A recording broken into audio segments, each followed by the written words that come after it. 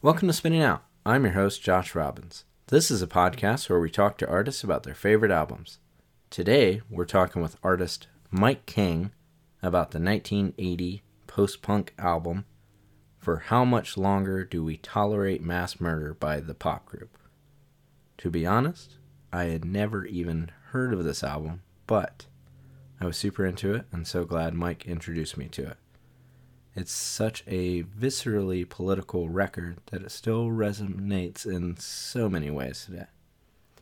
We also talk later in the conversation about the second pressing of Mike's book, Maximum Plunder, which compiles his 30-plus years of art into one amazing book. You'd recognize his work with Nirvana, Foo Fighters, Black Flag, Mudhoney, Public Enemy, Ice-T, Ornette Coleman, Sun Ra, and honestly, the list goes on and on. Maximum Plunder is available for purchase now at shop.gocollect.com. If you order now, you can receive an art print signed by Mike King while supplies last. Quick disclaimer, I am an employee of Go Collect, but my desire to chat with Mike was purely born out of want to pick his brain about music, due in part to seeing his work on a daily basis. Seeing so many 80s punk posters and into grunge and alt and indie of the early 2000s, I just simply knew I needed to pick his brain. If you're a fan of rock art history, I can't recommend the book enough. Okay, before we get into the chat, please check out our Patreon, patreon.com/spinningoutpod. Please rate, review, and subscribe. Follow us on Twitter and Instagram, and just simply tell a friend.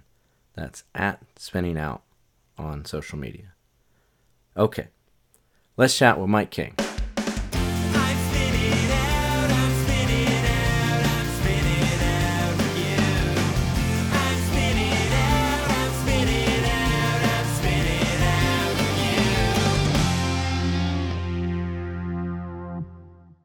Hi, Mike. How's it going?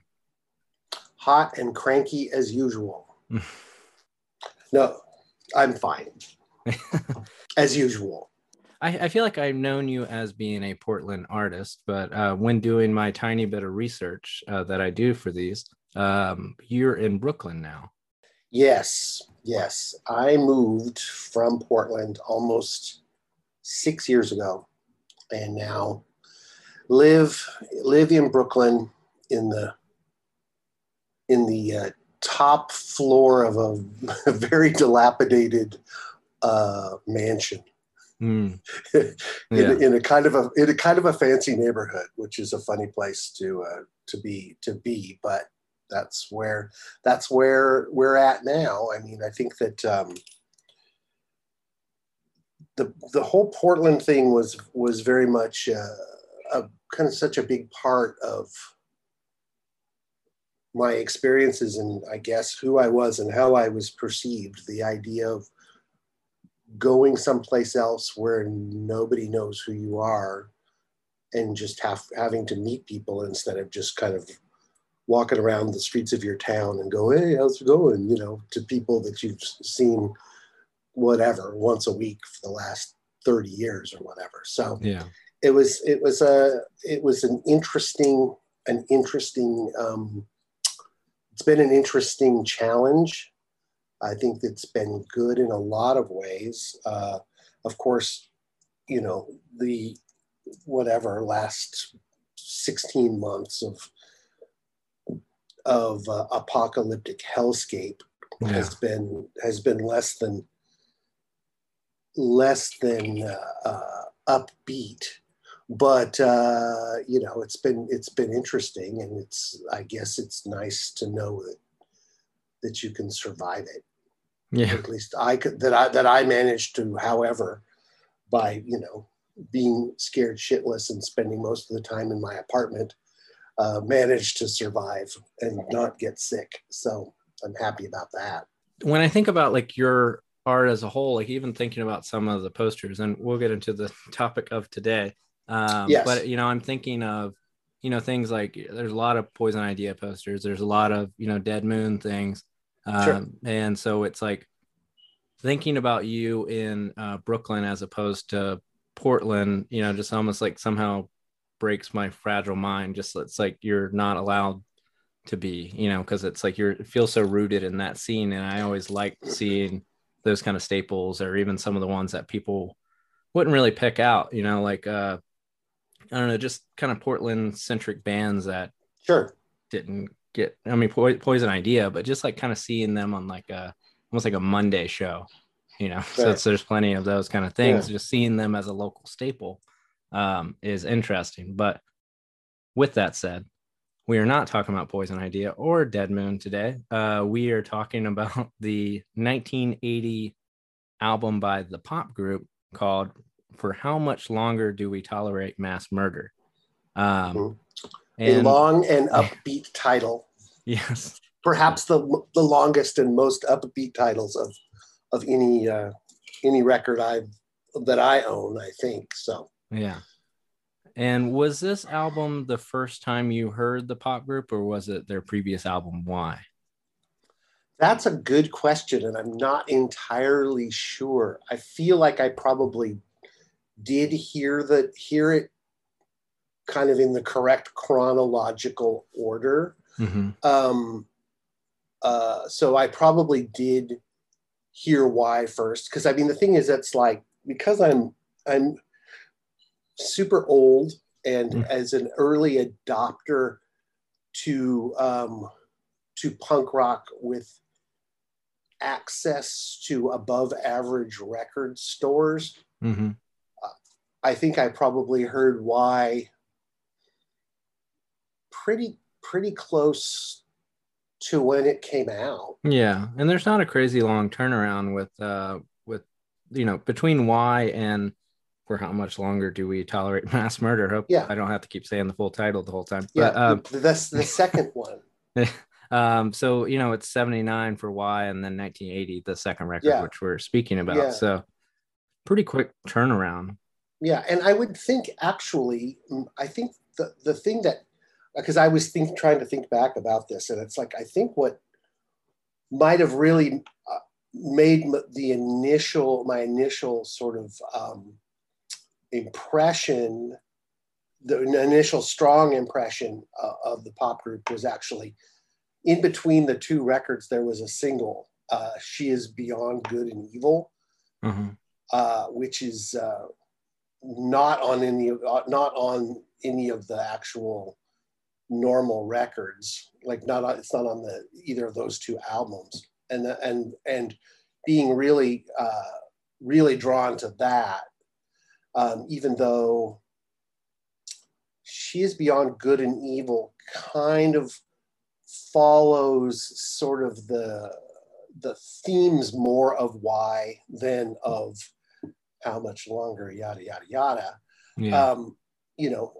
Less of, still sort of good, because Why is kind of a little more, I don't know, sort of at least thematically a little more, I don't know, mystical or something. While the second album is really just a kind of rage against Thatcherism and everything that's kind of happened in the political life of the West for at least the previous 20 or 30 years. Yeah, and then the next 40 years, which makes sense too, because it was, I mean, the thing is, it's like, I don't know, at the point that Mark Stewart, the singer, I mean, by the time they made the second album, he was probably still like 21 or something, so quite young. So yeah, that's what makes it interesting to think about how young he would have been. And so whenever you propose that we do this record, to be honest, I had even never heard of the pop group. And like, I feel like I feel like usually I can say well, I've never listened to him, but I know who that is, that kind of cliche. But it was like, I don't know who this is. Well, at all. And obviously the choice of this album was me being a smart ass. Yeah. It's like, oh, well, let's see if, of course I was gonna, pick something that that it's sort of like, I don't know. I just to pick something that was maybe not obscure, but I mean, I was happy that you hadn't heard it, and I was happy that you'd listened to it and at least saw something in it that maybe, I don't know if you saw what I saw, but you saw something and saw the value in it. So Yeah. in that way, I mean, I don't, yeah, I'm not trying to be like, like some sort of smart record store. Yeah, I mean, it's upon listen, like it's not out of the realm of things of the time. Like it feels like it fits into Public Image Limited. It feels like it fits into Gang of Four. And the fact is that the drummer from the pop group at one point later on did play in Public Image. Yeah, Bruce and Smith. The fact that you probably he also played drums in the Slits, and maybe the Slits. Mm-hmm. The chances are good the Slits maybe are more famous. I don't know, but a lot of people, I mean, the Slits are a band at least a lot of people go, oh yeah, I've heard of them. Yeah. I mean, this feels like a record that, how there's like things like the band Death. It's almost like this is like a record that people could be like, oh, see what I discovered. But it doesn't. When you say Death, you mean the Detroit. Yeah, not the Detroit Death, death metal band, not the Florida Death. Yeah. Or the Sugar Man documentary, those kind of things where it's like, right. People are like, I see what I found, and sometimes to mixed results in my mind. But this feels like it's like, I don't understand why it's been forgotten to a bigger degree. Yeah. It could just be me, but I spoke to a record store owner, and he's like, oh, I know that record, which wasn't surprising. But like with what's different, I think, between Public Image Limited and even like, I guess if I'm bringing Dead Kennedys into it, sometimes like the points that they make on records, while political in quotes, it still kind of feels like sloganeering. And and this does not. No, no, and I think part of it too is I think that everything about the approach to this record is so kind of visceral, so sort of like the way, like the singing is just whatever. I mean, to call it singing is, the vocals, are just very sort of like, everything is kind of like, if you can imagine the, whatever meter, everything is in the red. Yeah, it's all in the red. Everything is so sort of like strained and choppy and kind of just uncomfortable, but also just so kind of like,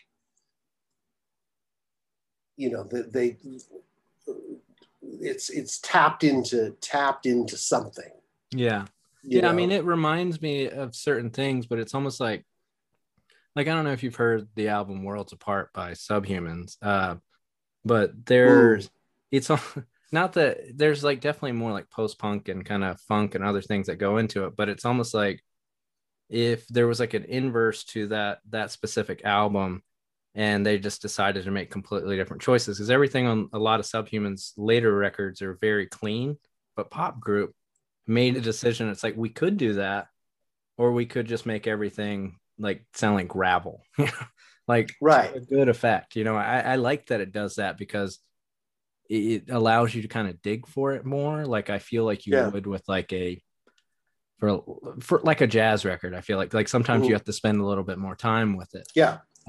It also kind of brings to mind stylistically, which was potentially like a few years later, like that band Siege, but not so much like in the style of punk that they play, but there's like elements of like free jazz and things in it. Just a lot of conversations with it was kind of a precursor to like grind. So Napalm Death probably wouldn't be a band without Siege. So it was one of those kind of things, or like the pre-Dinosaur Jr. band, Deep Wound.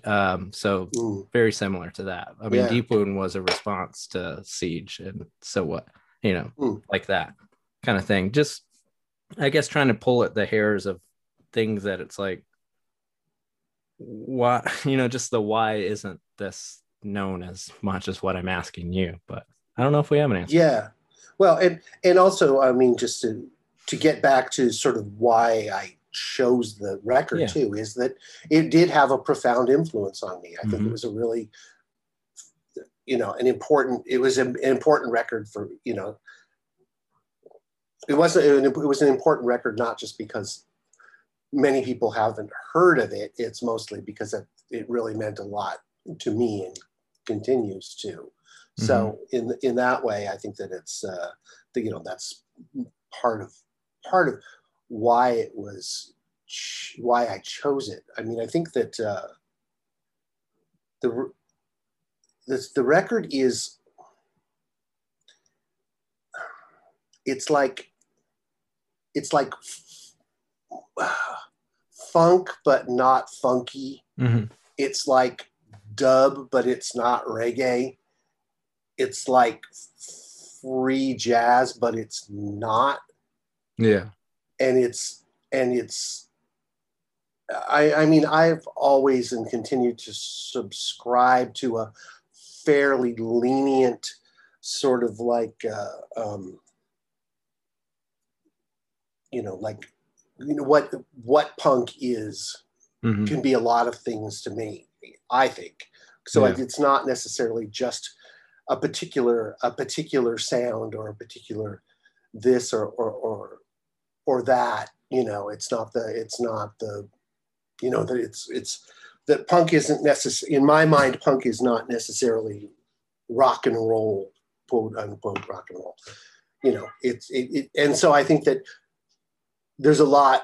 I mean, there's a lot about that pop group record that's like punk as fuck. I mean, seriously. Yeah. Even though musically, yes, the energy is there. That's part of what makes it, in my mind, sort of makes it punk. But it's also just this kind of like, you know,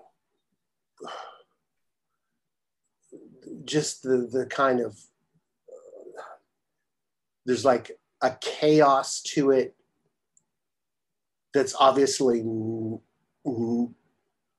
not just chaos. Mm-hmm. It's like it's a well, I think it's well thought out. I think it's like this is, what's happening here is happening this way for a reason, not just, oh, it just happened that we made this record and it sounds like this. And Yeah. I think that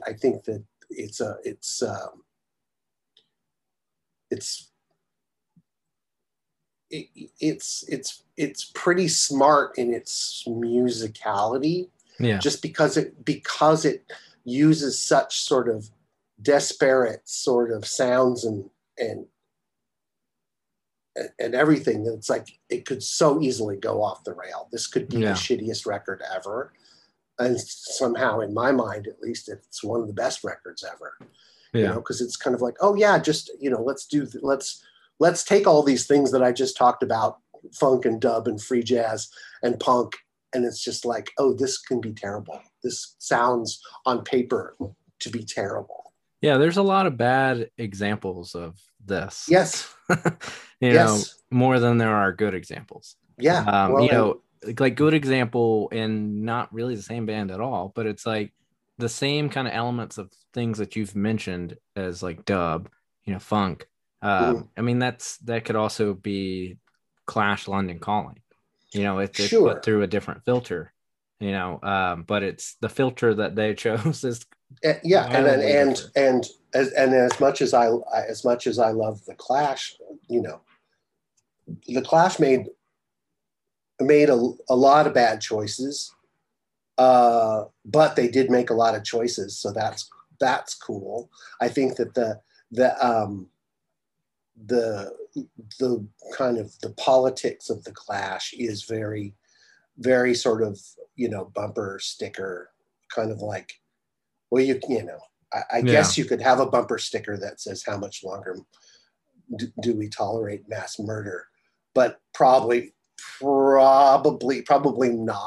Yeah. And so it's kind of like a the Clash is a much more sort of simple kind of rock and roll slogan kind of band. Yeah, I mean, I get that desire, And God bless them for it. Yeah. It's just a different thing. I guess it's like you catch more flies with honey in a way when you think about the Clash or other bands that kind of. But you kill more flies with poison. Yeah, and also it makes me think of when I think about that idea of like sloganeering, though. I also think about, I don't know, like one of the songs on this record is "There Are No Spectators." So when I think about that song, it's kind of like you can't just be. To me, it's sort of saying that you can't just be apolitical. You kind of got to pick one side in a culture. Yeah, which side are you on? Yeah, and so it's so it's like sometimes that kind of sloganeering, I guess, even going back to Dead Kennedys, I think allows people to almost just easily miss the point. And they can attach something else to it. They can and the thing too is that one of the things that the Dead Kennedys brought to the table is a sense of humor. The pop group don't seem to have much of a sense of humor. Not really. Yeah. there's nothing, at least on the surface, there's no sense of humor. Perhaps perhaps they are laughing it up. They were laughing it up at the time. I don't know. Maybe they were enjoying themselves just fine, but that's the thing. It's like the Dead Kennedys were kind of, wry and sardonic or whatever. Yeah. While,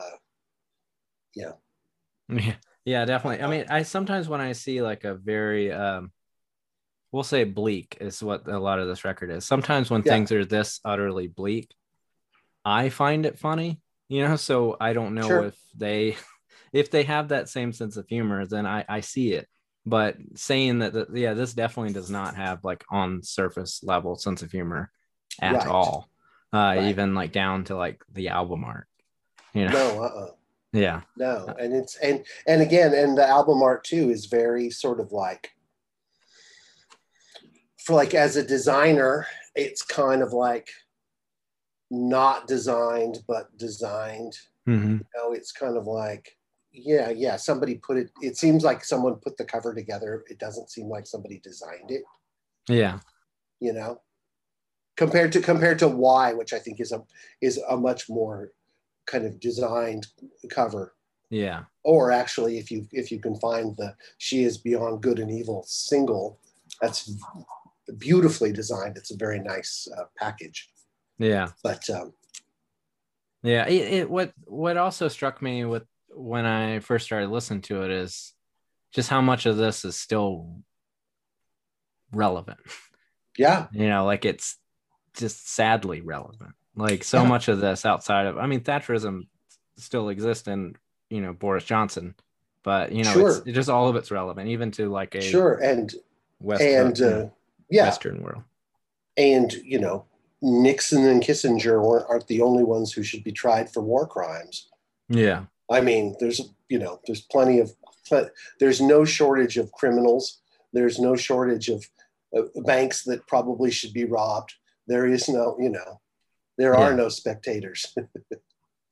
Yeah, I would say, to anyone listening, this is because like I told you before we started recording, I'm not one to really, vocals aren't always like the first thing, even though I like sing in my own bands, but it's like, sometimes I think about it as like an instrument, like growing up with like punk and metal, it's almost like another thing that's there. Might as well be another guitar, but sometimes when a message hits you so directly, it's like I had to, like, tolerance as a mask of apathy, attrition is a daily policy. It's just like, oh, there's no way I can't not listen to that. And I don't know if any of that kind of, after this many years from it, like kind of sticks at you still. I mean, I guess it does, because you said Nixon and Kissinger, the Nixon and Kissinger line. And I believe Kissinger is still alive and still has. He is still alive. So it's not too late. There's still hope. There's still hope to try Kissinger for war crimes. The track One Out of Many is not on the record on Spotify. Probably a copyright issue because of The Last Poets? I would assume. I mean, that's what I kind of Yeah. assumed right away was, oh, that makes sense. But Hmm. it's such a thing that it's like it's a little stylistically different from the record, but I think it's the record goes in ways that it does fit in. Um, Absolutely. but in theme, it totally fits in, Yeah. so it's, cheating, stealing, and double dealing as they exploit the people's fears, and for a few dollars more, they'd start a war to exploit some brother's mother. Yeah. So, and then later on, it's like created by black people's knowledge and wealth, and over the pyramid hangs the devil's eye.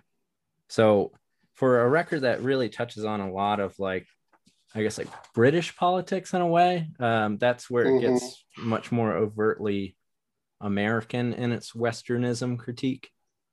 But where I'm kind of getting with that is, do you feel like this made an impact for you in like discovering early hip hop, like this record as a whole?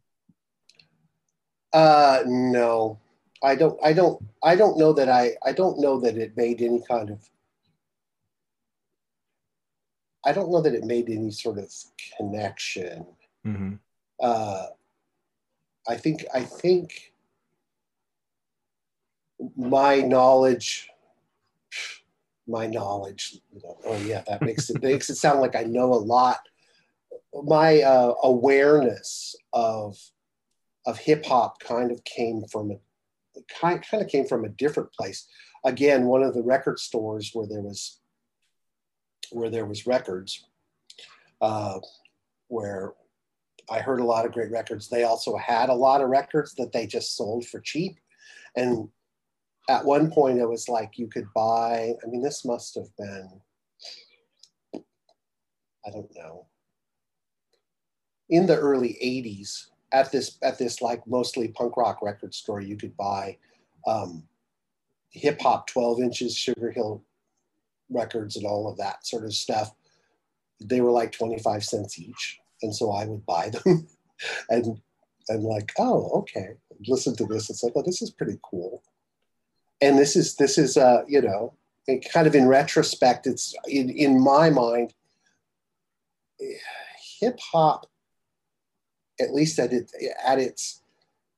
kind of in at the moment of its invention, was kind of almost more punk than punk, Yeah. in the respect that it was sort of like, okay, most of the music was just made out of little bits of other people's leftovers of old records that were just sitting around.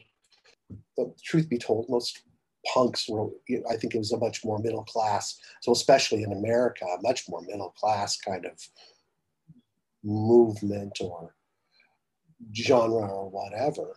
So I mean, that's sort of like, I mean, yeah, if you're poor and you're plugging your record players into the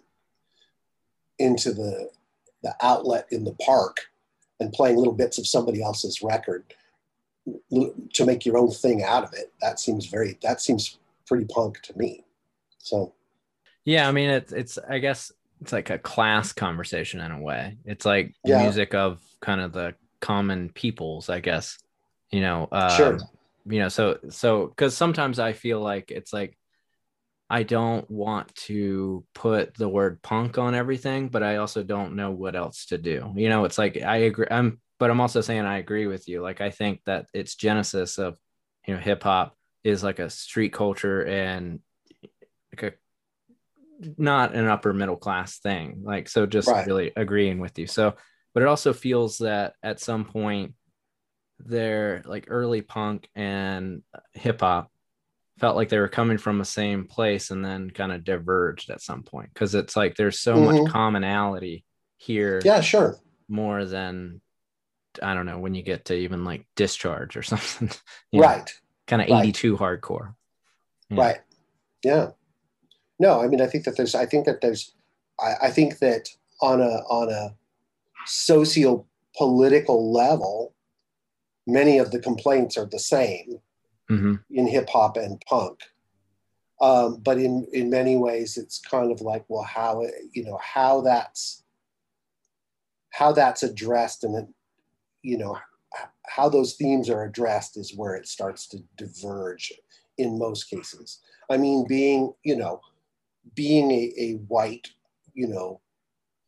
pop group fan, of course, you know, of course I liked Public Enemy, and of course I like, you know, KRS-One, and of course I like The Message, and of course I like, all of that sort of protest hip hop or whatever. Mm-hmm. But there's also, and as much as I know a little bit about a little bit of it, what I don't know is overwhelming. Yeah, it gets I recently talked to someone about like early hip hop compilations, and it was like, I know so little about this, and I know so little about like things like Northern Soul, and so it's like, oh, Yeah. know. Yeah. So to even have much of a conversation, much less an opinion about it, is, I feel like I'm not really qualified to even speak of it. Yeah. I mean, I can speak of it in a kind of like, oh, this is what I think this means, mm-hmm. and this is what I remember when I was a kid, and this is what I like. But none of that is really, it's nothing you could base any kind of thesis on. That's for sure. Yeah. Do you feel like this record then had an impact on you where you arrived politically, or do you think there were other outside stimuli that maybe made you go that way? I think a lot of it, the, at least politically, it just reinforced thoughts that I'd sort of already had. It just, I think it just expressed some of them in a more succinct kind of way, because I mean, like, I think that, like, one of the things I thought of too is the pop group are kind of, in many ways, sort of, at least in sort of spirit, kind of similar to Crass. Mm-hmm. Yeah. But I like the pop group's music a lot more. Yeah. I always found the Crass to be, though their records look great, for the most part, they seem very sort of, pretty sort of, amateurish in many ways. And I also think the Crass kind of came from a kind of very sort of textbook anarchism, where it's kind of just very much, it seems a little studied, while the pop group seems a little more observed. Mm-hmm. Somehow Crass recently clicked within the past couple of years, but it took me a long time. That happens a lot, doesn't it? If you live long enough, some of the stuff you didn't like, you didn't like or didn't get, does kind of like start to seep in, and it's like, oh, okay, I should go listen to the Crass. I don't think I've listened to the Crass in a little while. I should probably revisit that.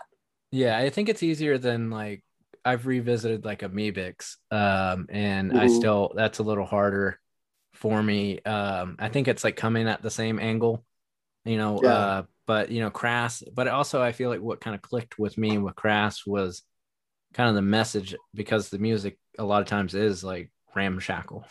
Like, it's, but even that, it's like, I haven't like dug really deep in, because it's, it gets kind of deep if you start going that way. But it's like, I feel like I'm at a point, to compare the two is really funny, but it's like where I used to feel like if Grateful Dead came on, I would turn it off. And I probably was the same way about like Crass, because I was like, I don't understand what's going on musically. But I've gotten to a point where they're both like, hippies that lived in communes, right? Yeah, just in a different direction. But sure. Yeah, the similarities really, there are kind of funny to think of the similarities. It's like it's the same thing as like, you know, this, like the pop group isn't far from, things like Gang of Four, but it's sort of like how someone wants to express it is, Yeah. very different. And Well, so, and I think, and it's good that you bring up the Gang of Four, because I mean, the Gang of Four is also another one of my very favoriteest bands in the world. But it's almost like the pop group was closer to the source. mhm. Like this is actually more sort of like in your guts, Yeah. while the Gang of Four is probably more, you know, in your head and in your butt, I guess. I mean, Yeah. just it's kind of, there's, the Gang of Four also has a great deal of tension in their music, but it is that kind of like, it's a push pull, while the pop group is like push push push push push. Yeah. So it's kind of like there isn't so much blank. There's not so much empty spaces. Yeah. While the Gang of Four has a little more. There's a little more space there.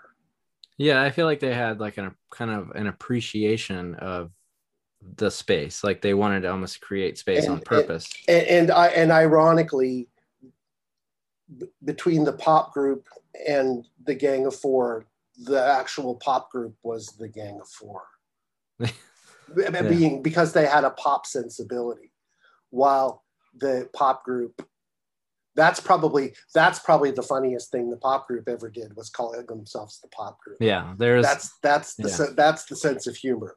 I think like sometimes with listening to this record, it really feels like a lot of kind of music from this time frame.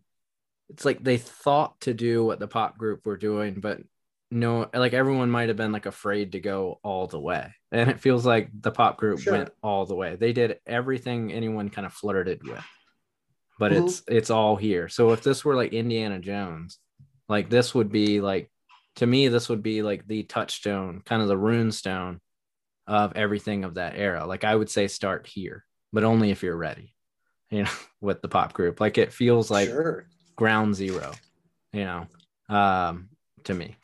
Yeah. Well, I mean, I think that's fair. I mean, I think that's there's a lot of talk about punk versus post punk, and that the pop group are kind of, if not the beginning, very much at the beginning Mm-hmm. of something kind of beyond just punk. But I mean, at the same time, it's because of my predisposition to sort of having a kind of broad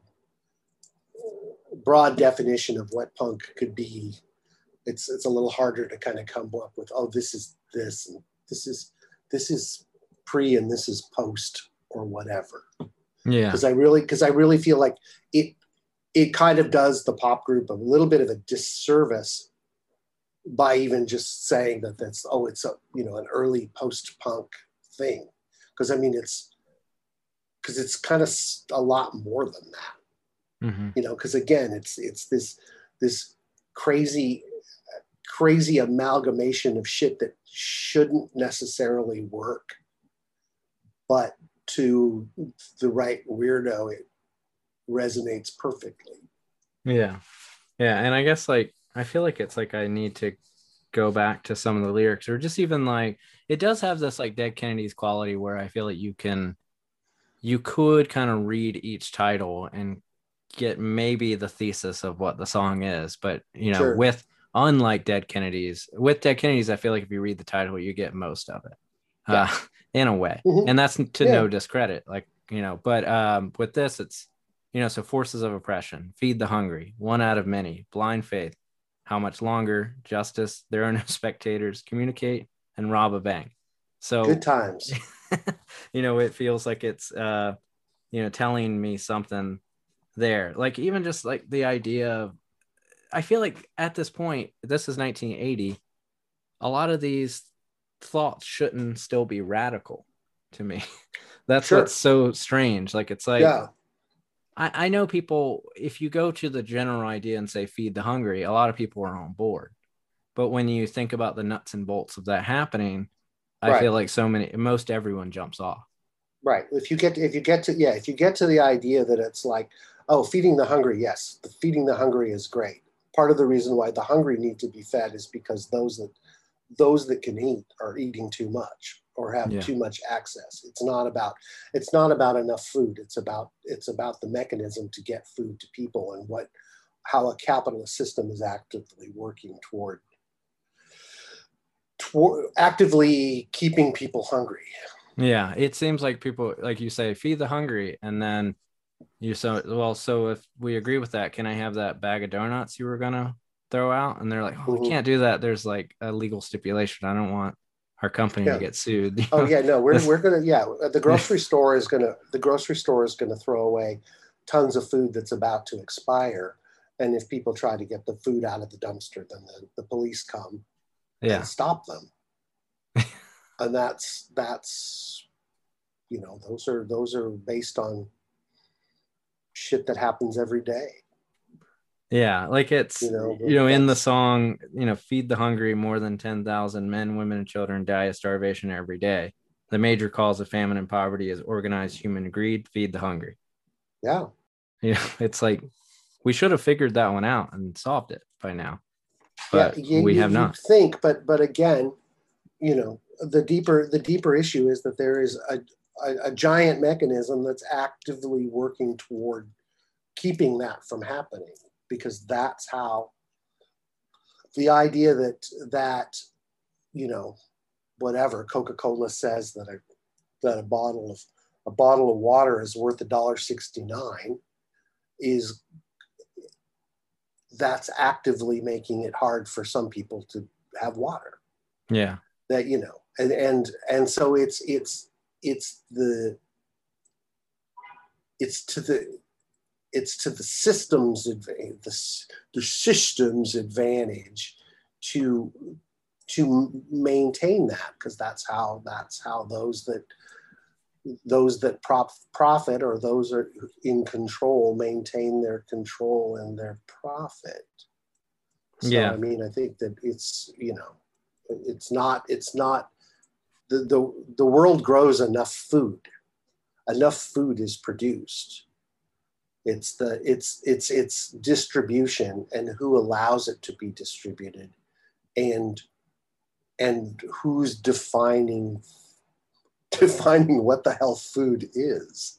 Yeah. Yeah. It's funny. Even when I think about things like taxation, it's because I feel like somehow it factors in, like it's like, well, if we could tax billionaires, then we could probably fix some of these issues if we put it in the right place, in the right Well, if infrastructure. if if Yeah. if Jeff Bezos would just raise the wage he pays his employees by $5 an hour, Mhm. instead of fucking going to space, Yeah.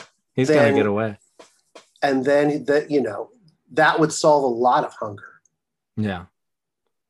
Yeah. I mean, it feels like that simple. And then I think whenever that conversation comes up with, I okay, so as a podcast, we probably don't make interesting conversation because we just agree with each other, so maybe if we were debating Bullshit.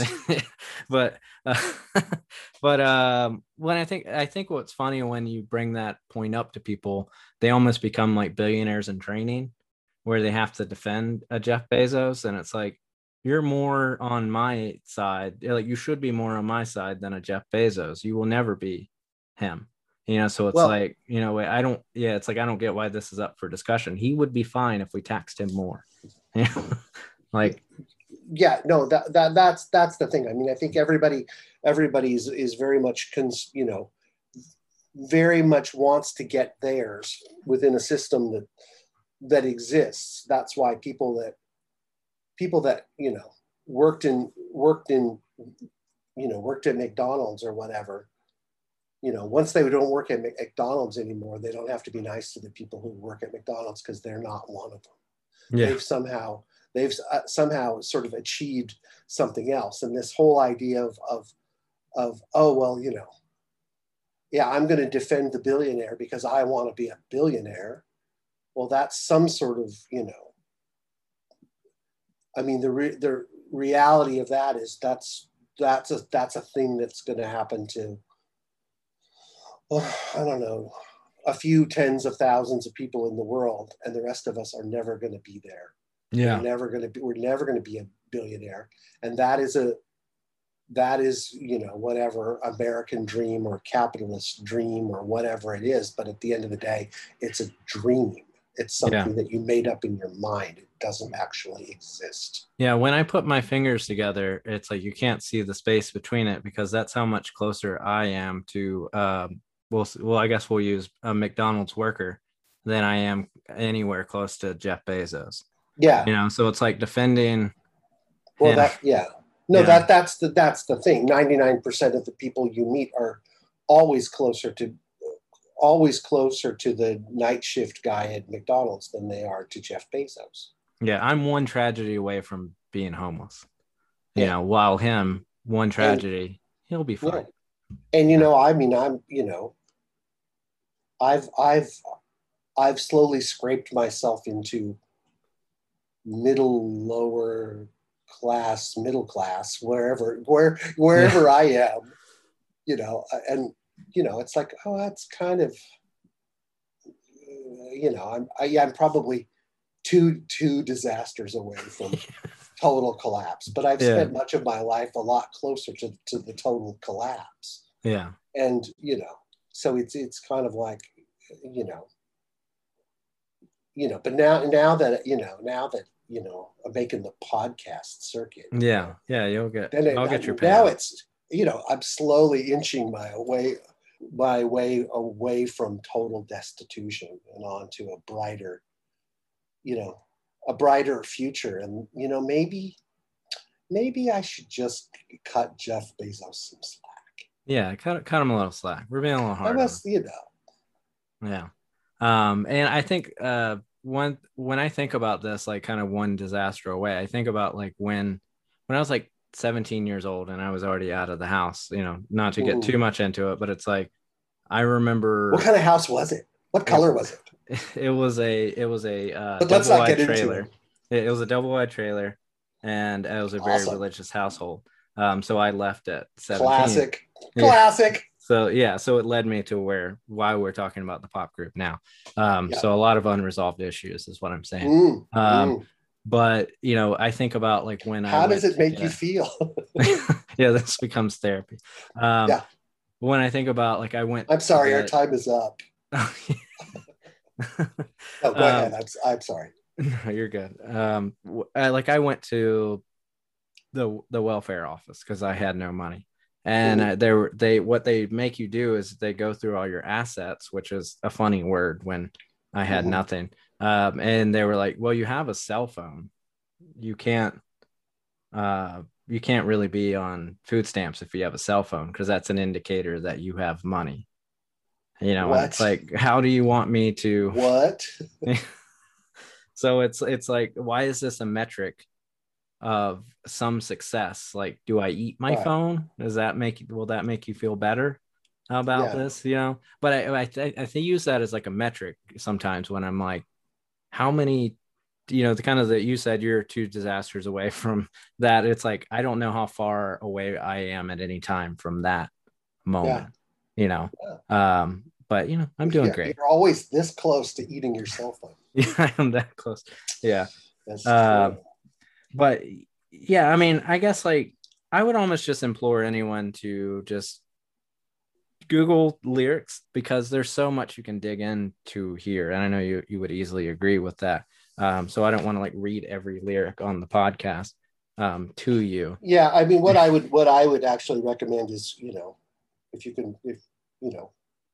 go buy the pop group's music and listen to the music and then read the lyrics along instead of just reading the lyrics. Because it's whether the lyrics are great or not, that's one question, but it's a better record than it is a book. do you feel like this made you get into things like Ornette Coleman or Sun Ra, or was that just Well, like a later thing? that is kind of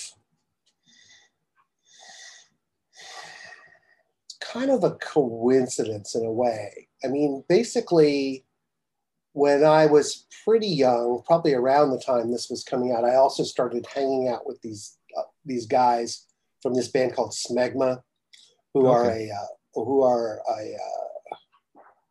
a very weird, kind of weird band, and they were like a little bit older than me, and they listened to a lot of different stuff that I hadn't heard before. They are really into Captain Beefheart and Ornette Coleman, Sun Ra, uh, Art Ensemble of Chicago, a lot of kind of free jazz kind of stuff, and that kind of as well as being kind of on the periphery of the Portland punk scene. They were playing shows with punk bands, and I played in punk bands that were rehearsing in their basement and all this sort of stuff. So, kind of got to hear a lot of different kind of stuff that I wouldn't have necessarily heard before, just hanging out at the punk rock record store or whatever. So the fact that some of that stuff was already kind of on my radar made the pop groups sort of free jazz edges to things a lot more. I already knew a little bit about it, and so it wasn't completely alien to me. Mm-hmm. So Yeah, one conversation I was hearing you have, I think you mentioned that like your parents were hippies, I think is the way you put it. yeah, I mean, not like hardcore hippies, but kind of hardcore hippie adjacent. Mm-hmm. And yeah, I grew up in a very sort of kind of fractured bohemian kind of upbringing. So whatever. So you wouldn't use the word collegiate, it would be more bohemian. Oh, I would not collegiate. No, Okay. no. I Yeah. mean, I think that yeah. Because I think that's when I think of someone having hippie parents, I think of like it's like people are discussing, books about theory, or they're discussing like books they read. But I guess it was more of like the Oh attitudes man, around. that's those hippies sound. That's those are the crass hippies. Yeah. No, mine were more the Grateful Dead hippies, Oh, okay. Yeah. where it was more kind of like, whatever. Like I guess like Tuning almost like out, being free, hmm, blah blah blah.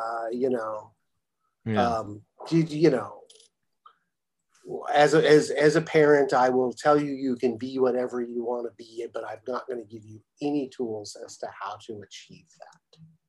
Yeah. That's my upbringing in a nutshell. But it's surprising to me that in a sense, having parents like that you didn't just like vote for Reagan or something.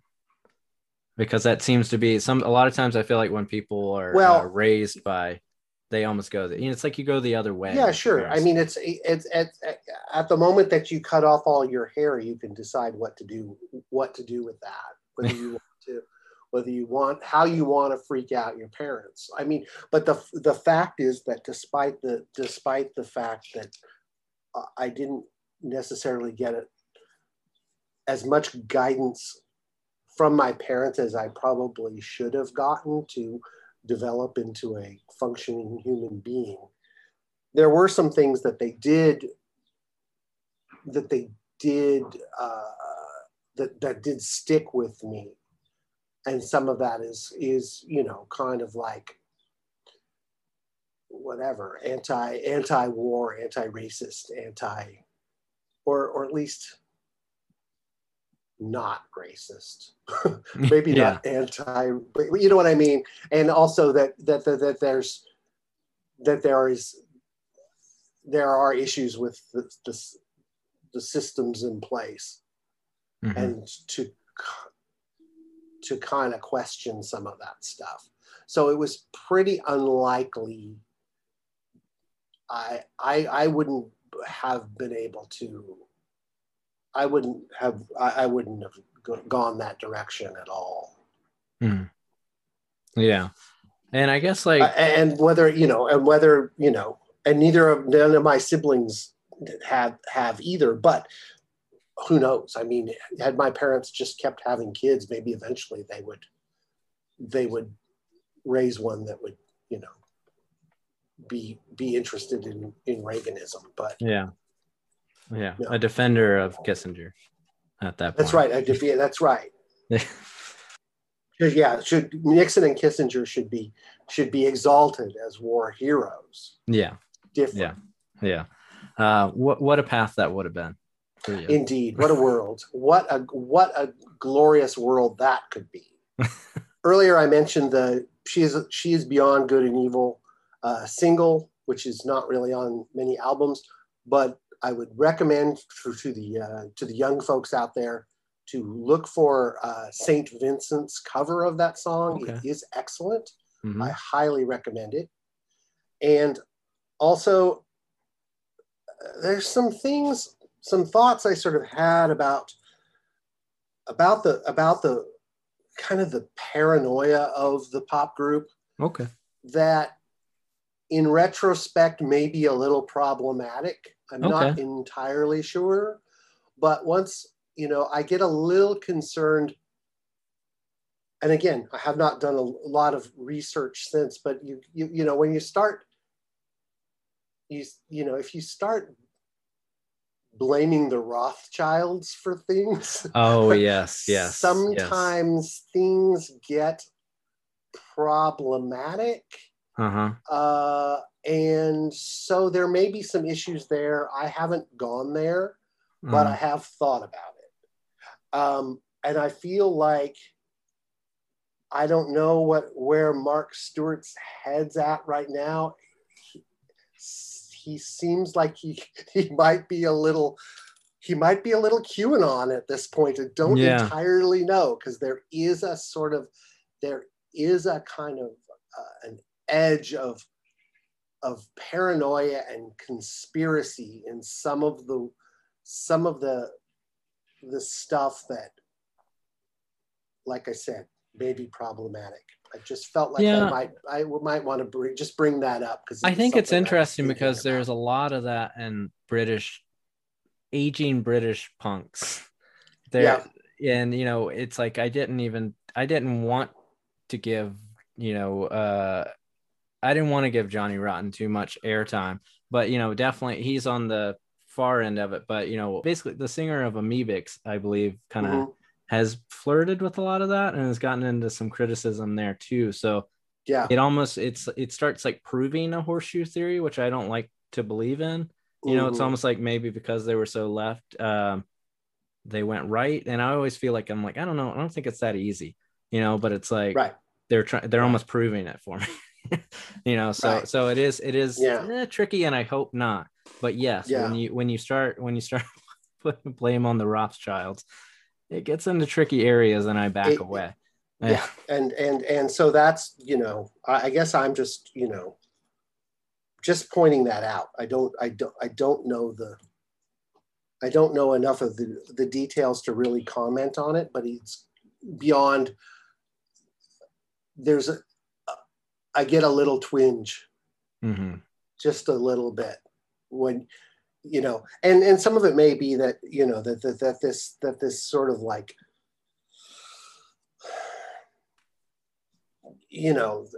I mean, the thing is the Last Poets kind of went through some of the same stuff coming from a different perspective, but when they start talking about, whatever, pyramids and the all-seeing eye and all of that sort of stuff, where you start to get into this kind of like, in the modern age, we would call it the deep state or whatever.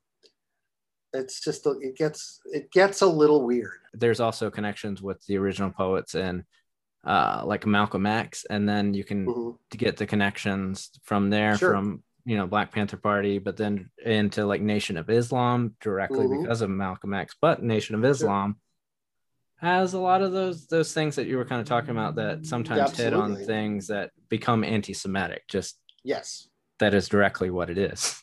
So Yes. yeah, Yes. so to not skirt around it, it's anti-Semitism. When you start pointing fingers at the Rothschilds, it Well, becomes a right. That's coded. that's well, that's the thing. Once you start talking about,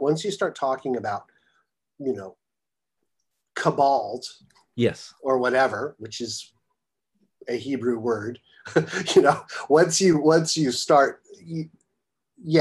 start talking about that, very often a finger starts getting pointed at Jews, and Yeah. that's where things get, you know, when you talk about whatever internationalism or any of the code words that are used to reference Jews, Yeah, because people will say, even if they don't specifically point at the Rothschilds, you'll often hear they own the banks, and then they'll kind of wink at you, and you're like, "Who owns the banks, sir?" yeah, no, I mean that's the thing, and that's all based in a a rich European tradition that's Mhm. that's carried on around the world of you know when you need somebody to blame. Let's you know let's put together a short list of who to blame. That always, I think it kind of goes back to what we're saying. I guess we're using Jeff Bezos as the main one, and he's it's fine too. But it feels like the blame should go to people like him and not to like an undefined race of people. Is always where it always Well, feels like it's which, like yeah, and I to say, get and yes, yeah an undefined race of people is a good way to describe the Jewish people, because the Jewish people aren't necessarily a race at all. yeah yeah I mean, the thing yeah is, I mean, truth be told, if we're being honest here, uh, I am an American Jew with no Jewish relatives past my parents. yeah You know, because it's that's I'm Jewish, but I have nothing in my blood that says I'm an Irish Jew. So it's like, whatever. It's I mean, I guess I just bristle a little bit at even just the term, race when referring to oh Jews. yes yeah It's not really yeah That's not really quite, but again, and that you could get into whole kinds of subject, kind of conversations about race in general, and how much of that is construct and how much of that is genetic, and yeah we could, and how much,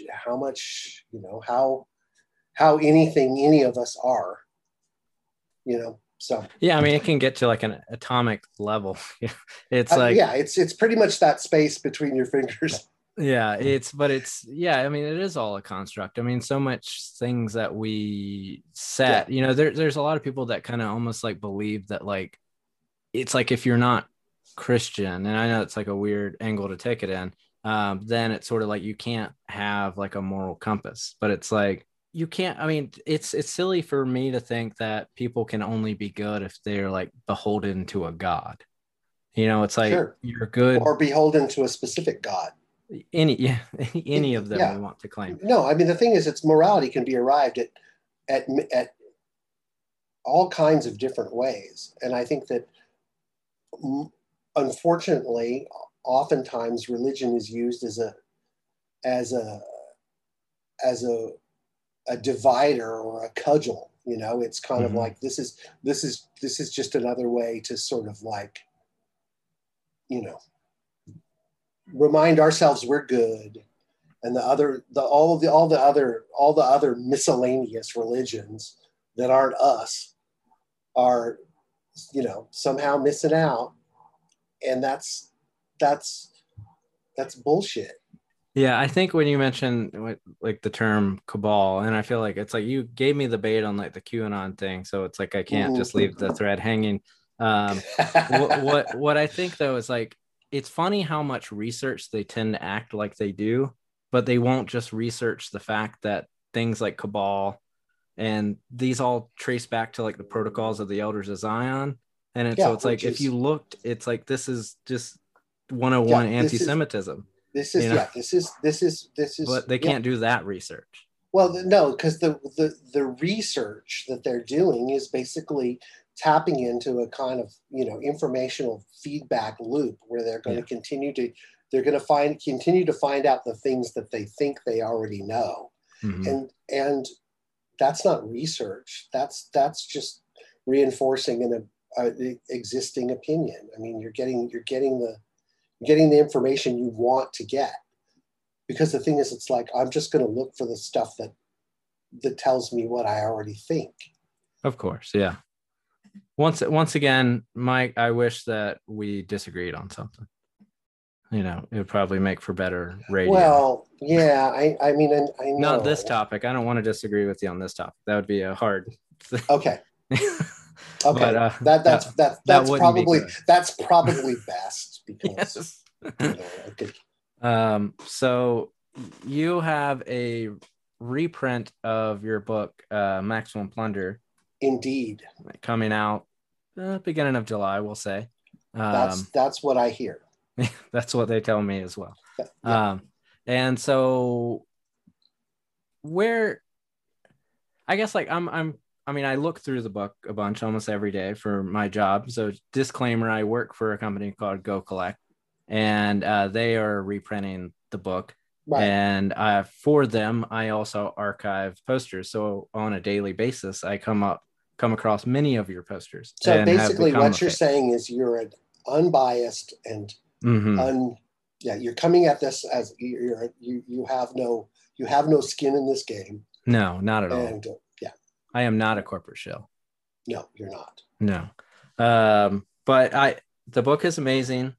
I would recommend people check it out, and not because I benefit from it at all. I actually don't think I directly benefit in the least. But it is an amazing book. And I guess the question is, when this book originally came out, yes, how much of an endeavor was it to put this together? That book, which originally came out in 2016, was about a 4-year project. So it took a long time. There was a lot of elements to it that weren't really figured out when, it's like, oh, let's do this book. Okay, well, how do we do this book? How do we, part of it too is it was like there was a whole like proposal that was shopped to a lot of different publishers, most of whom didn't really take much, didn't really probably consider it at all. And then there was a few that kind of considered it for a little bit too long, which just that added to the kind of the slowness of it. And then once it was finally decided, well, no one's going to put this out, let's put this out ourselves and do like a crowdfunding thing. Then we had to sort of like, okay, so what is this book? Initially it's like my ideas of the book, beyond the fact that it would just have a shit ton of posters that I did in it, there wasn't much else. But at the same time, it sort of needed to be more than just a bunch of pictures. So then I had to try to figure out how to write a book, which the people that I worked with, Paul and Shauna, helped greatly, just because I kind of know how to talk, but I don't know how to write. So it took a lot of figuring out how to sort of put it all together. Because like you see books, books that are just like, okay, here's all the posters, and there's the posters, and now I have a book of the posters. That's great. But to try to kind of have some information, if there's an anecdote as to why this poster was made, or my thoughts about it, seems like a good thing, and to put it into some sort of personal and historical kind of context or whatever, historical small h historical. Context, that seems like that would be a good thing to put in the book. So that's what we tried to do. Yeah. Yeah, it took a long time. It feels like it would be akin to almost like putting a documentary together, in that you have to kind of like figure out what is the through line for like what is the through line to your career that's not just first poster to last poster. Right. And yeah, and I guess the question there is, when did you officially start? I guess like when did you start getting paid to make art? That's where we'll start. Probably started getting actually paid shortly after How Much Longer Do We Tolerate Mass Murder came out. Probably in the early 80s. I mean, I know I made a lot of posters that were just either like bands that I played in, or people I knew that were in bands, or that sort of thing. And it eventually, in the late early 80s, that's when I actually started. I think one of the first touchstones that I kind of look at, that I kind of view as almost like your beginning, but I'm looking at it not through the lens of having lived your life, is Black Flag. And so I feel like that's right before they broke up. So that's 86. So, like, was that the one that's like Painted Willie, Gone? You've done a couple Black Flag posters, I think, from that same era. So I almost like view that. I think the first Black Flag poster that's in the book is probably 80, maybe 82 or 83. Okay. Yeah. So there's that earlier, but at the point that I was making Black Flag posters on a more regular level, the shows were being handled by actual promoters instead of just kind of people putting on a show. And at that point, I probably wasn't. That's when I was getting paid. Yeah. And then you just kept doing it. And I just kept doing it. Yeah. And maybe I'll do it again. We'll see. We'll see if shows come back. I'm still waiting for the phone to ring, but yeah.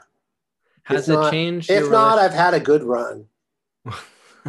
Has it changed your relationship with making posters being in Brooklyn? I mean, not with if we're taking COVID out of the equation. So it kind of, the phone kept ringing even though you moved coast, because I guess people. A lot of the people that I worked for many of them were located in Portland, and I mean, like the people that I made those Black Flag posters, not the earliest one, but the mid 80s ones or whatever. Those are people that I've been making posters for since then, I mean, so I continued to make them even when I was, here. Yeah. I mean, the job sort of, it's kind of ready-made for a kind of remote work situation. Ironically, because it involves people all going into a big room to see a bunch of people do what they do, then that part went away. I was perfectly set to work from home. But then there's, but that part didn't work out. And I guess, so with looking at a lot of just so it's stated, I mean, the bands you've worked with, but things like Alice in Chains, REM, or some of the early Foo Fighters stuff, and then things later on, I think, in their career, a very amazing Circle Jerks Necros poster that I like a lot. That's pretty fun. Yeah. It's like the Big Daddy Roth style. Yeah. And even things to like 24/7 Spies, De La Soul, Sun Ra that we were discussing that you got to work with. And I believe the Ice-T poster, one of the kind of like the yellow one. And you even got to work with Herbie Hancock, I guess, with making. Yeah. I mean, to say that I got to work with is he stood over you. I was like, hey, Herbie, this is what I did. He's like, cool, Mike. It's like, no, I got to work on a piece of paper that had Herbie Hancock's name on it. Yeah, your You know, coworkers. but yeah, no, we're like that. We're more than that. Everybody I ever made a poster for, they're like my family, man. Yeah. Yeah, no, all different kinds of stuff. I mean, the thing is, it's like I always wanted to be able to make any kind of poster, and I mean, I like. It helps that I like a lot of different kinds of music, but it's not necessary. There's plenty of stuff that I absolutely don't like that I make posters for. Yeah. And just try not to focus on that, because it's kind of like, most bands are stupid. Yeah. Most music is terrible. Most movies are terrible. Most books are terrible. Most podcasts are terrible. Everything is definitely. terrible. This one. I mean, seriously, because it's like, if it's not, if everything was great, then there'd be no way to differentiate anything, and there'd be no personal taste, and there'd be no anything. So I think it's it's the fact that a lot of it's bad makes it easier to do good stuff. Yeah, I think it's what's interesting about I feel like there's a lot of people that will say like almost like everything's great. Like you'll hear the word, oh, that's such great, bullshit. And it's like there are certain things that don't have to be great. I don't. The people that say everything is great, I don't trust them, because they have no sort of inner compass or inner way of differentiating good, or they're unwilling to have an opinion, and those are I think all red flags with people. Those are not people that you need to spend time with. Yeah, and it's like, if you're honest with yourself too, it's fine if you enjoy things that aren't great. That is true too. Everything doesn't have to be made great just because you had a personal enjoyment of it. That's right. It's not I have many hundreds of records that aren't How Much Longer Do We Tolerate Mass Murder? Yeah. And you'll listen to them even though they are not great records. I will. Yeah. I mean, I appreciate you taking the time to speak with me. I've been looking at your posters for all this time, and so it's good to, have a face to those posters. Yeah, no, I think that I appreciate the opportunity.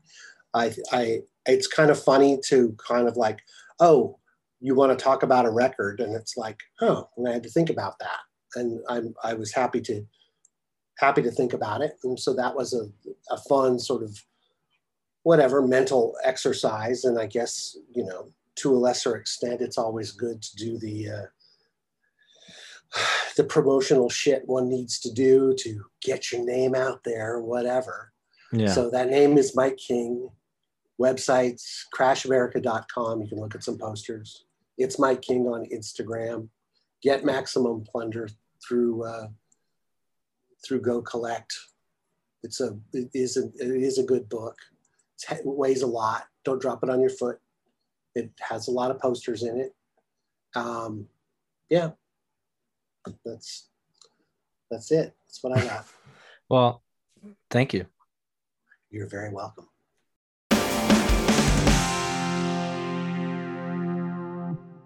Welcome back. Thanks again to Mike King for coming on the pod. It was a huge honor speaking with him, and I would seriously recommend checking out the second pressing of Mike's book, Maximum Plunder. Once again, it's available now at shop.gocollect.com. It's an amazing book. I've looked through it so many times. Can't recommend it enough. Okay, next week, we're talking with Amy Hoffman of the band Future Teens about Carly Rae Jepsen's 2015 album, Emotion. We had an amazing chat, and I'm looking forward to you all hearing it. Future Teens last released their EP, Deliberately Alive, on March 12, 2021 on Take This to Heart Records. Thanks as always to Sarah Blumenthal for editing the pod and Pretty Maddie for the theme. Please rate, review, and subscribe, and tell a friend. Subscribe to our Patreon, patreon.com/spinningoutpod. Okay, see you next week.